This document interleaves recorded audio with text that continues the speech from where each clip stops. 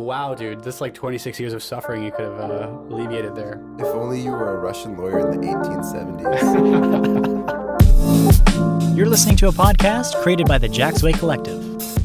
We're a group of friends who like to talk about philosophy, fiction, and whatever else is on our minds. Thank you very much for listening. Now let's get to the show.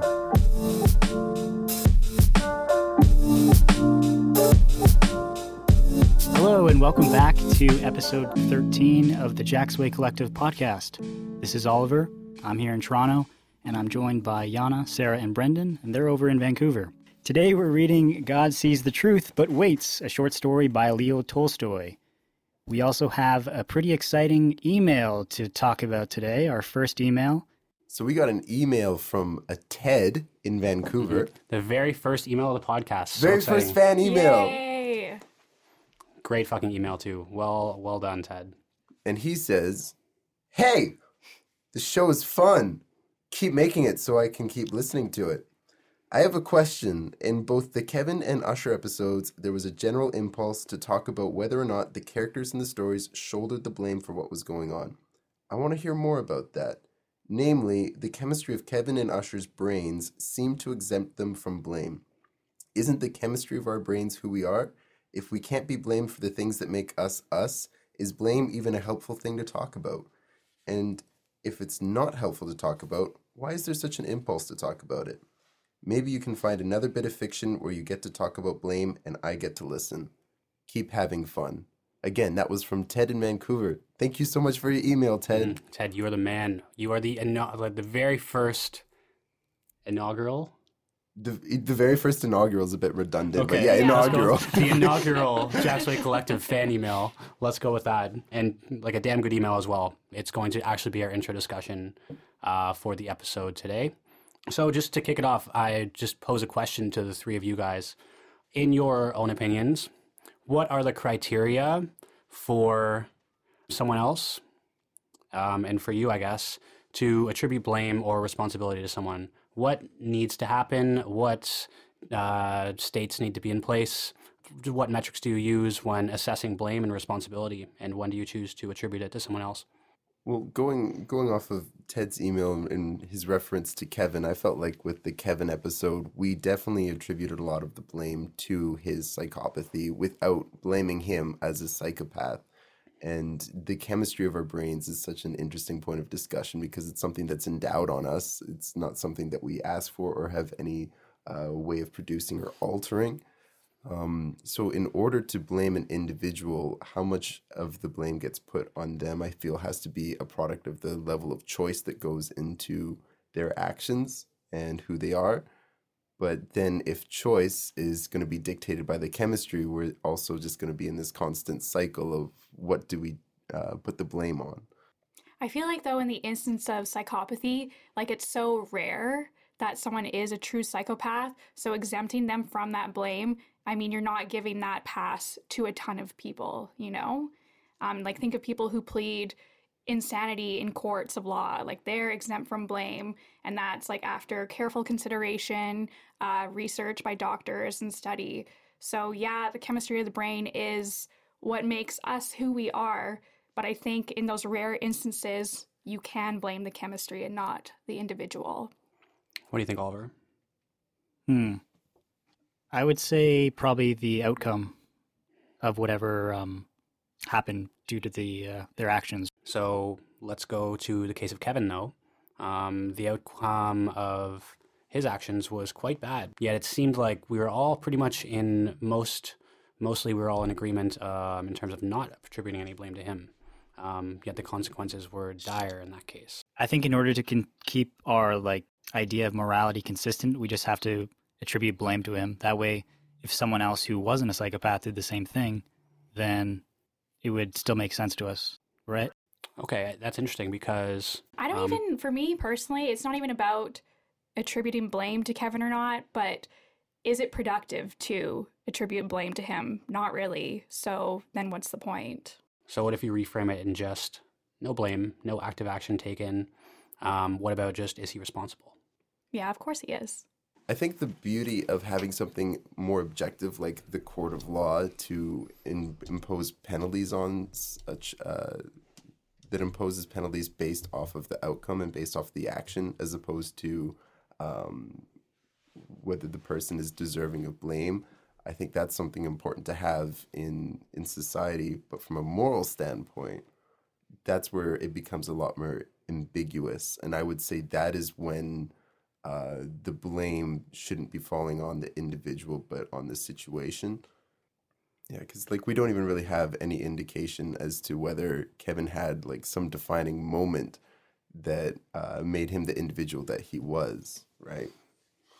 Kevin's interesting too, because not only is he perhaps a psychopath, but he is also a minor.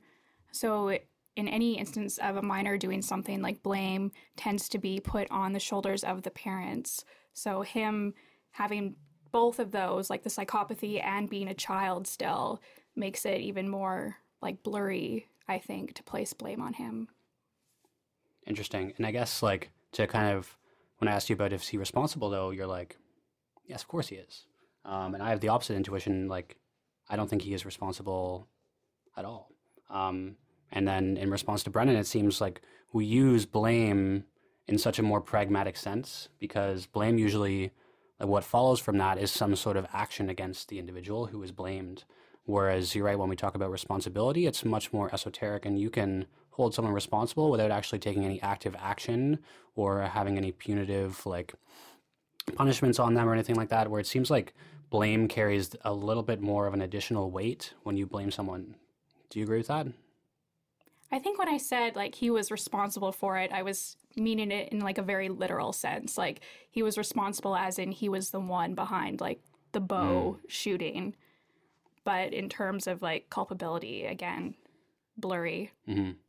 Yeah, it's a tough one because, like Ted makes a good point here, brain states are part of who we are. And why is a brain state somehow able to emancipate someone from doing such a terrible deed? And we point to the fact that, oh, well, his brain state is outside of his control. So, of course, we can't attribute any blame to him. But we can look at all of the other factors that are outside of his control: his upbringing, the circumstance that he was in, his personality, his temperament, even as far as like the decisions that he made at that specific given moment in time. Almost, or I would say every single one of those things are outside of his control. What makes a brain state any different? So then when you accept that, you get yourself into this weird position where, okay, like nothing is in Kevin's control at all. So we don't hold him responsible. But then why do we hold the person who's just a standard criminal responsible, who's not a psychopath, when just as much and just as little is within or without, or in or out of his control?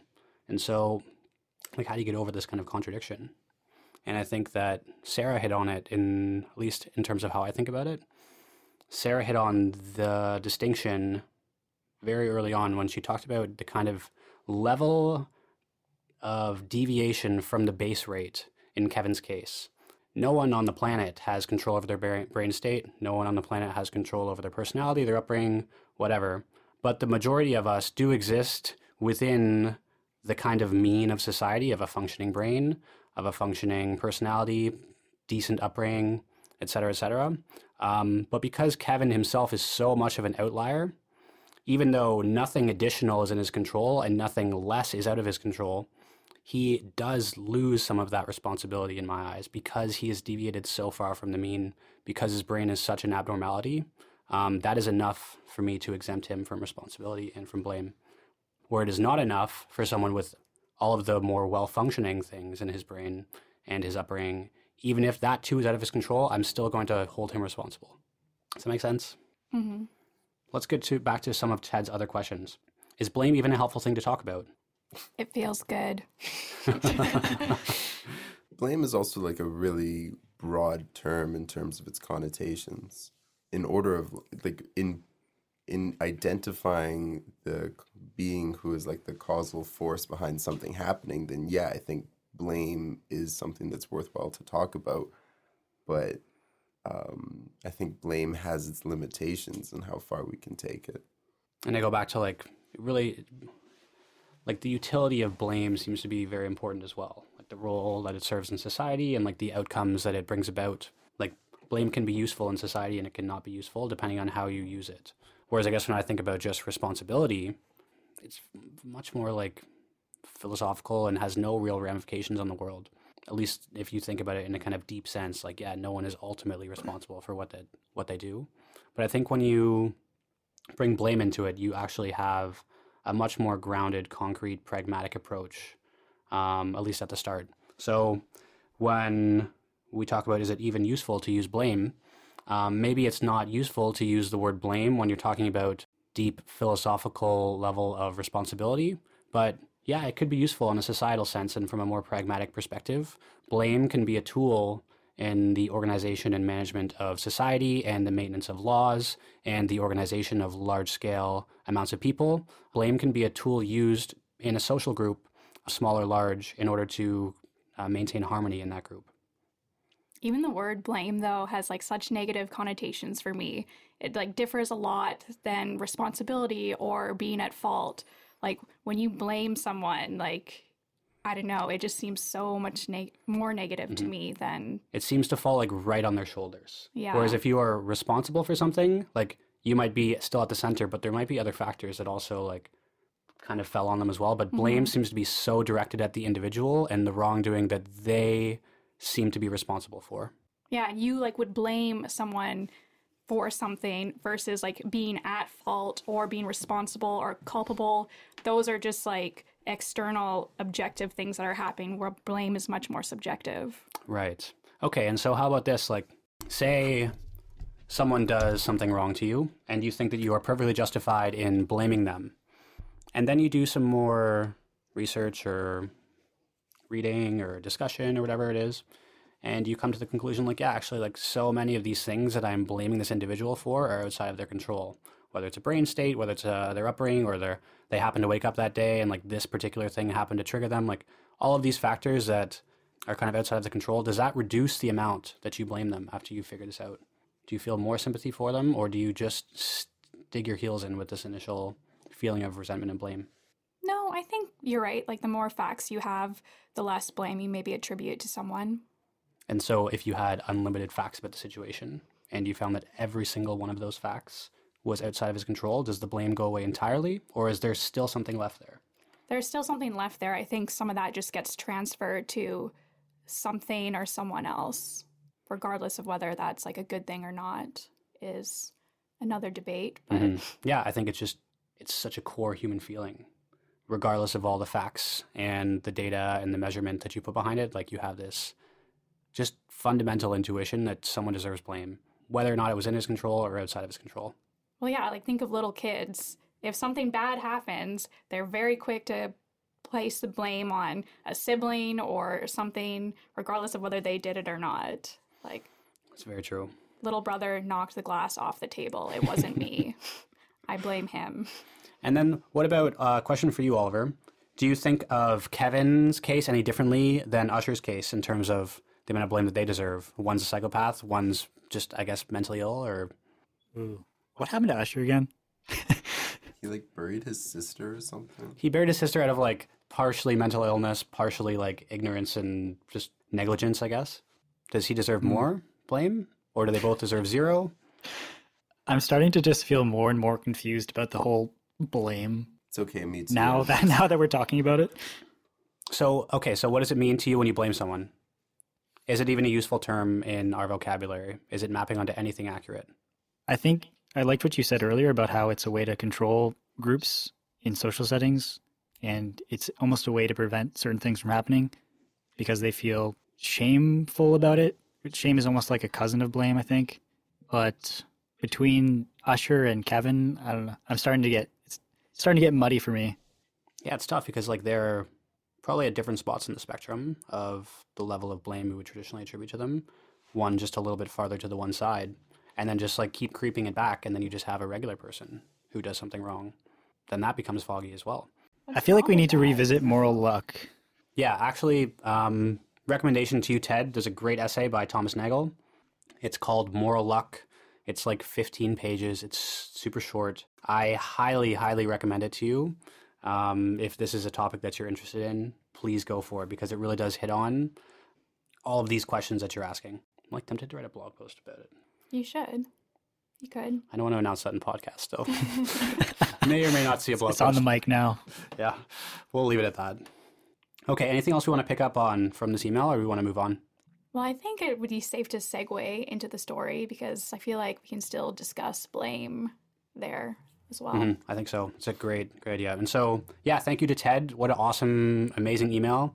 To the rest of you listeners out there, we will stick by our word. We will read your email if you guys do send us one. We're happy to hear from you guys, and keep that coming. That's jackswaycollective@gmail.com. Also, quickly, I forgot to mention in the intro, please rate us on iTunes. 5-star review and a little nice comment because that helps us out.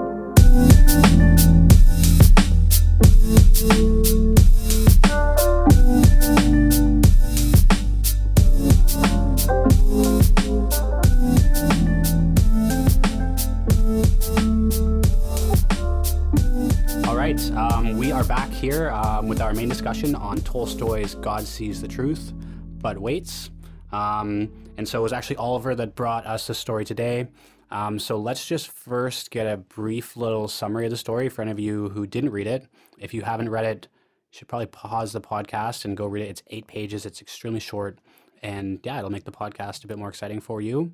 But Oliver, tell us a little bit about this story and what happens to our main character, Ivan.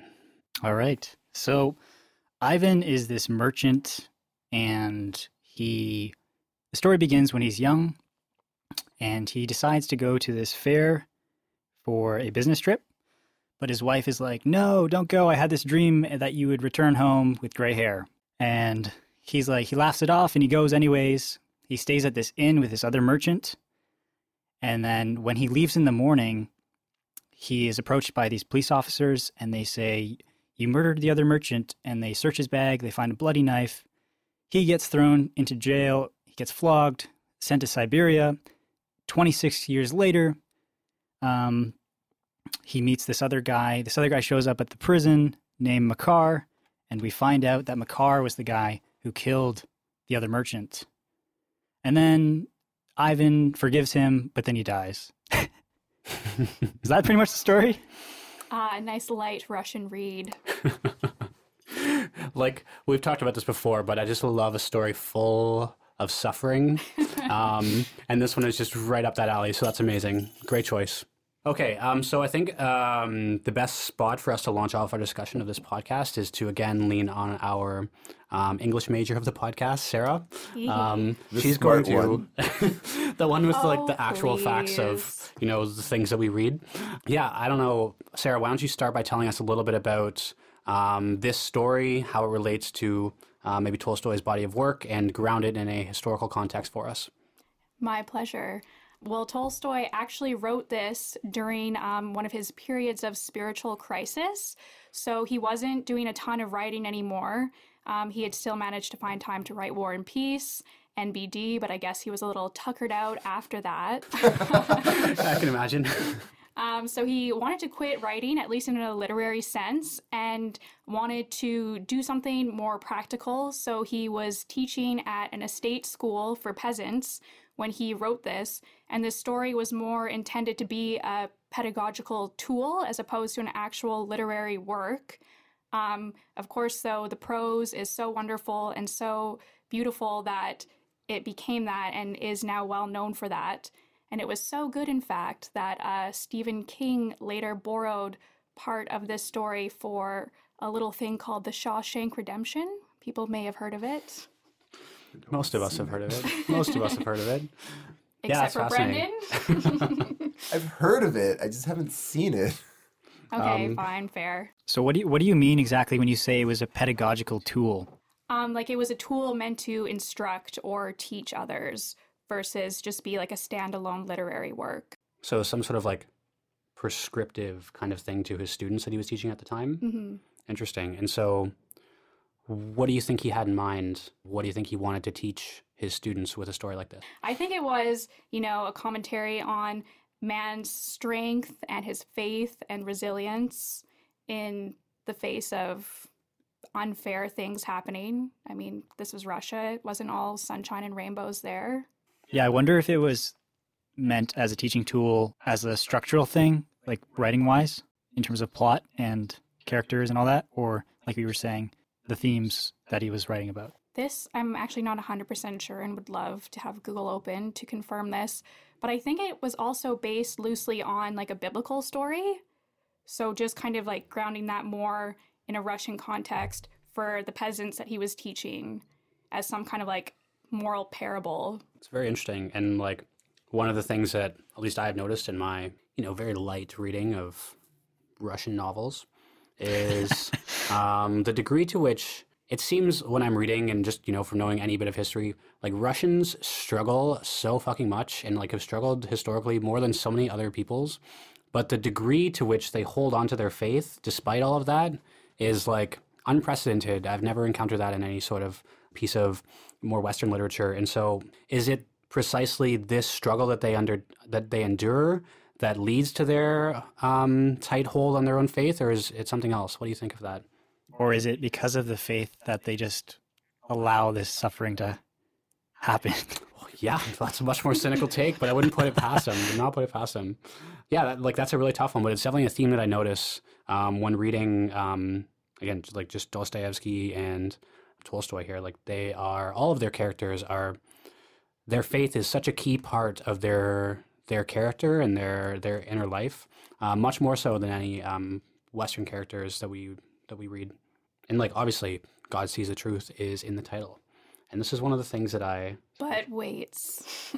But waits. And so... That's an important part of the title, because there's a lot of waiting going on there. It is. And so... It leads 26 years! And like, is the title drawing attention to the fact that like, listen, God sees the truth, and eventually the truth will come out, and you will be liberated, and like, just be strong in your faith in the meantime, and God will eventually come around to you?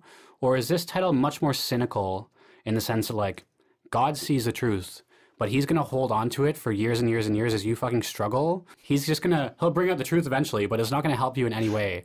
Like, how do we interpret this title and the work as a whole? I don't know. The fact that he was then redeemed and got released, but then died before he could actually leave the prison, that was just a gut punch. But it was almost a happy ending, I interpreted it as, because he wanted to die. He said it. Wow. And he dies in peace, too. He does die in peace. Yeah, you're He's right. forgiven the other guy. He's been vindicated. He didn't rat the other guy out, even though he would have been well within his right to do so. His wife was already dead. His kids had grown up, never really knew him. So, yeah, I guess, Ollie, you're right. That is a happy ending. Yeah, in like the strangest, like most perverse way, it isn't very happy. He does get his self-actualization at the end. But in the midst of those 26 or so years, just absolutely fucking crippling life. And so, at least in my opinion, God does not come out looking great in this one. Yeah, no, he's pretty lax. Sitting on his laurels for a little bit too long, I think. God, come on. But maybe this comes back to like our historical analysis of Tolstoy, because maybe that gives us an indication as to what he was intending with this story and title. Or should we not even be doing that when we're reading these texts? No, I definitely think that we should, and I'm truly unsure what he would have intended with this. If he's going for a more cynical take, or if he is using this as, like Sarah said, a more instructional tool to encourage people to hold on to it till the end. Because one of the things that maybe I would think about this story, the main character, Ivan, does indeed hold on to his faith throughout the end of the story. And what emancipates him at the end and what gives him his fulfillment is not the truth coming out, but it is in fact his willingness to hold on to his relationship with God till the very end, and his like becoming more of a priestly and saintly person as his life went on. At that point, whether the truth comes out or not is kind of irrelevant. He gets his salvation at the end specifically because he has held on to his faith despite that fact. Do you agree with that? I agree completely. To me, that this whole story was, at least I interpret it as being a testament to maintaining faith and maintaining belief, because the redemption that he feels at the end when he finally gets to know the truth, to me, like that is the value that Tolstoy is trying to instill in individuals. It's be strong, remain dedicated to the truth because the truth is always going to win out. And I think we can all agree that that's not really the case, especially in this day and age. But I think in a period of struggle, it's important to try to believe in that. And there's a will to believe in that because it gives you the resolve to continue trucking forward despite the difficulties that can encounter one's path. I thought it was interesting, though, that for like how much emphasis on truth there was when they ask Ivan about the tunnel in the prison. They say, oh, Ivan, like, you're a truthful man, like, you'll set us straight, like, what happened here? And he doesn't answer truthfully. I mean, you could argue that, like, it was for different moral reasons, but that was an interesting, like, I don't know, compromise, I guess. How did everybody interpret him not ratting out the guy who he believed framed him for murder? I think you're supposed to see him as some kind of like noble, like, oh, that was the noble thing to do. You know, you're not ratting this guy out just because he, well, really did you dirty like 26 years ago.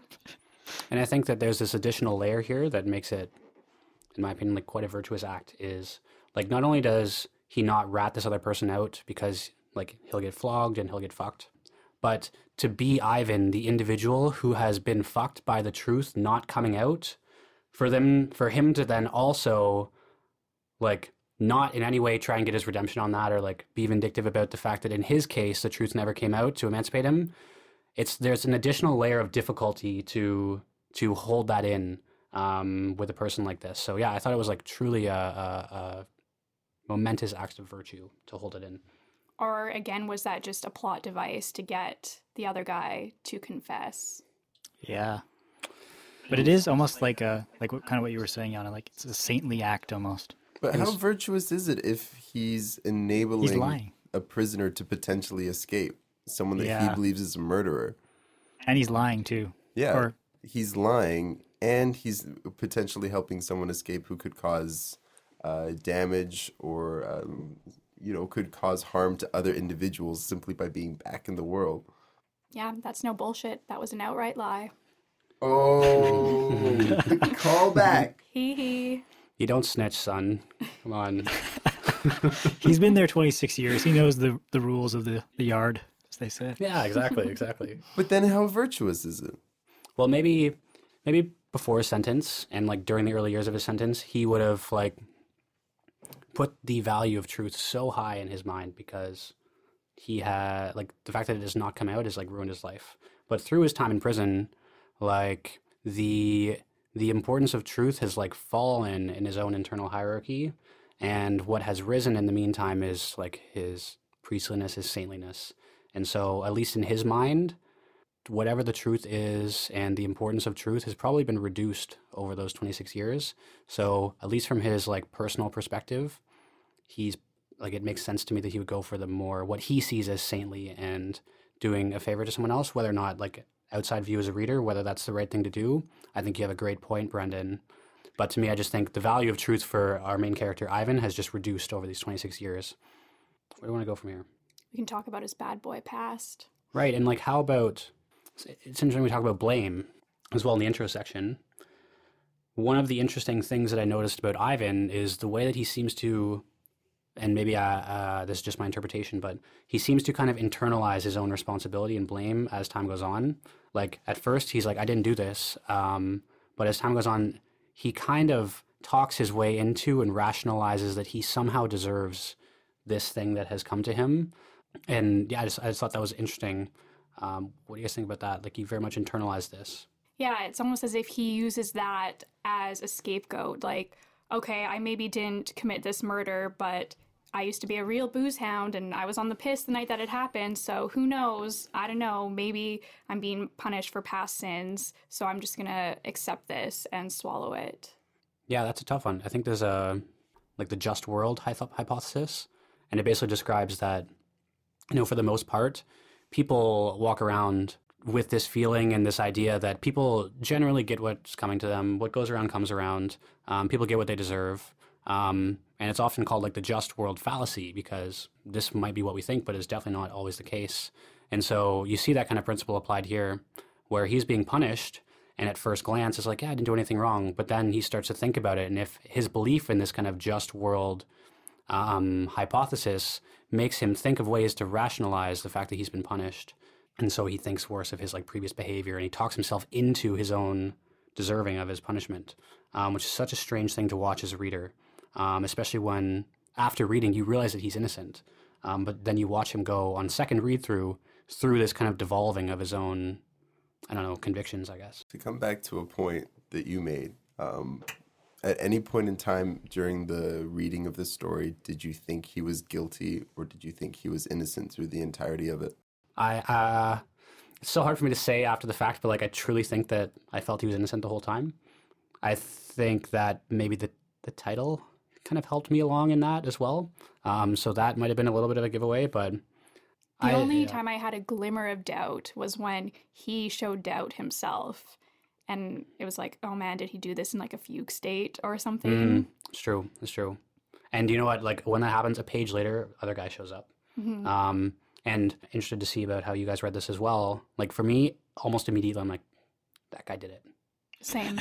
Yeah, same. I love the finger point there. That guy, all you podcast listeners at home, I'm pointing at Plus, thinner. That guy. What was his name? Makar? Yeah, he knew that. Remember he asked Ivan, like, how could anyone put a knife into your bag while it was under your head? How would he have known the bag was under his head unless he put it there? Yeah, Makar, answer us that. Detective Chang, like, figuring out the case on, like, page 7 of, like, 10. Saving Ivan from Siberia. Case closed. Wow, dude. This, like, 26 years of suffering you could have alleviated there. If only you were a Russian lawyer in the 1870s. How do we feel about the wife going into prison and being like, listen, honey. Told you so. Like, just, like, did you do it? Like, can you just, like, you know, be honest? Like, how do we feel about that? Because that's a tough one. And on one level, if I'm Ivan, I, of course, have the same response as Ivan. But on a more objective level, whatever the dynamic of any relationship is, and if it's the girl in prison, the guy in prison, whatever, like, stage of life they're, that mere question is bound to come out no matter what. So you just got to be prepared for it. Mm-hmm. Do you think his response was appropriate? I think so. And she was like, what did he say her right again? To ask. Yeah, I think I agree with both of those things. What did he say again to her? I just remember him getting like really offended, being like, how dare you doubt me? Like, even you have lost your faith in me. You know, like totally normal response. You expect your wife to be there with you. But also like I don't put any, like of course the wife would ask that too. Yeah, you have to for your own like peace of mind. I mean, if anyone's partner is in jail, you have to ask, how did you get here? What's going on? Yeah, it's a tough one. And how sad that like the family like ended up getting like really rich and like had this great life, and he's struggling away in those Siberian like pits of despair. Oh my God. But what's better or worse, that the family is like rich and thriving, or he goes to jail and they become destitute, fall apart, and the baby dies? Yeah, very true. Very true. It's like Oliver was saying, everybody has a happy ending. The family gets rich and Ivan dies when he wants to. It's really happy. You know it's a Russian story when death at the end is like best case scenario. I haven't like read a Tolstoy story yet, nor have we on this podcast where like the last sentence is like, I need laid over and died. I don't even think we've read a happy story on this podcast.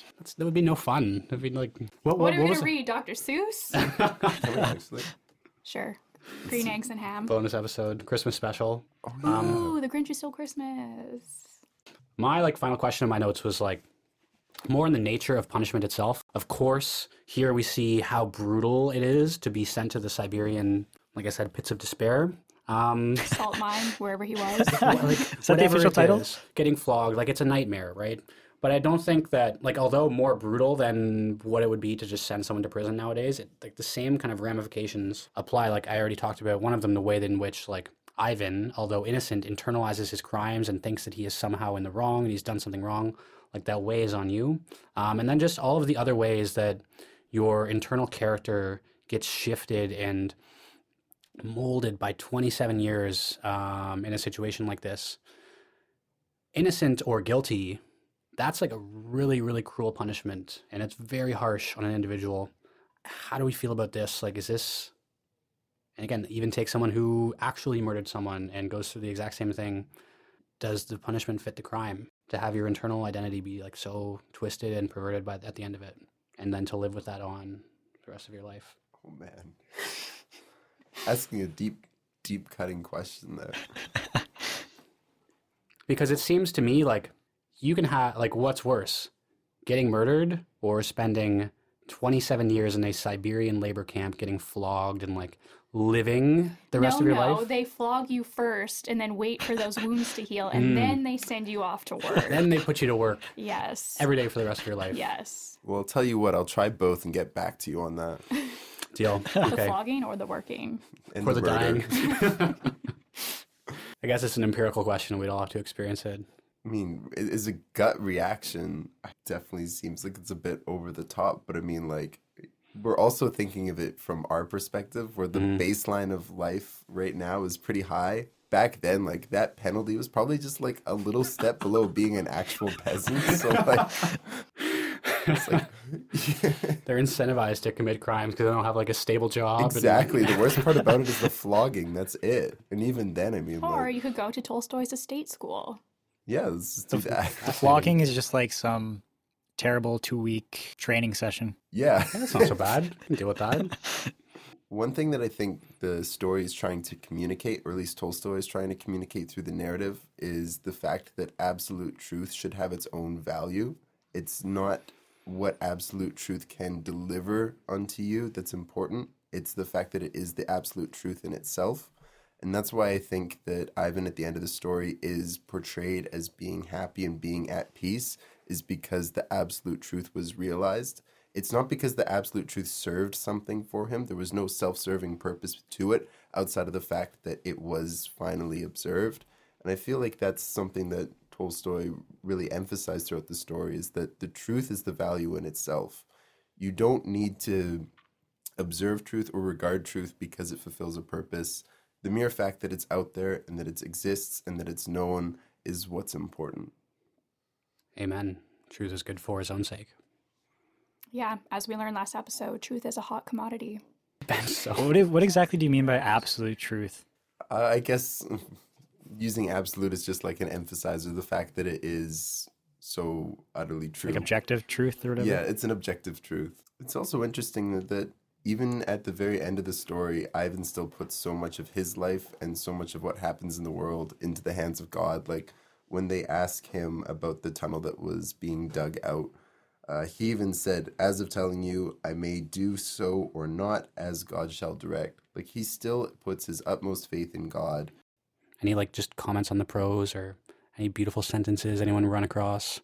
It's hard to say because it was translated, right? Yeah.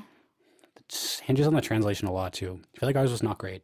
Yeah, it's read so matter-of-factly. Mhm. Like I there's don't know. one point where he's like, maybe I was reading a different translation than you guys, but the one that I read, when he goes to pay the innkeeper, it's like he goes to pay the innkeeper. The innkeeper was in a cottage out back, and there's no reason for him to mention that whatsoever, but he does, and it's like, oh, okay, that's great. Thanks for the info. No, there was a purpose for that because he was at the back, so he cannot have witnessed or heard the murder. Oh, You know, I mean, was it a Wait, great no. sentence? I, No. I thought the murder happened when they were sleeping.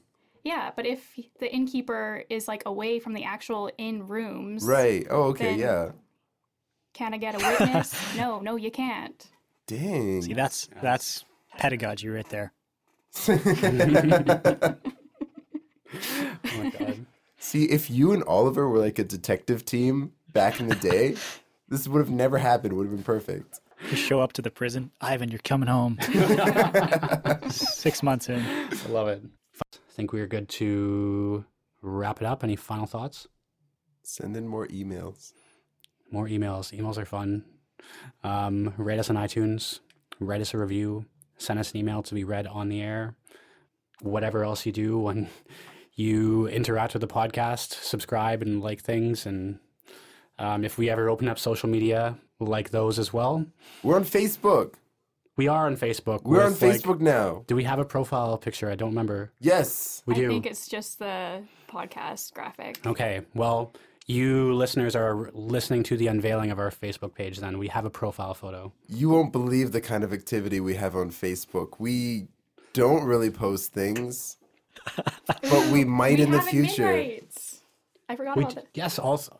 All of us Everyone having has got our Midnight. toes in the Facebook. And so you listeners have an opportunity to be on the ground floor of the Jack's Way Collective community. Like us on Facebook, 5 stars, send us a post. Okay, one final thing for the listeners.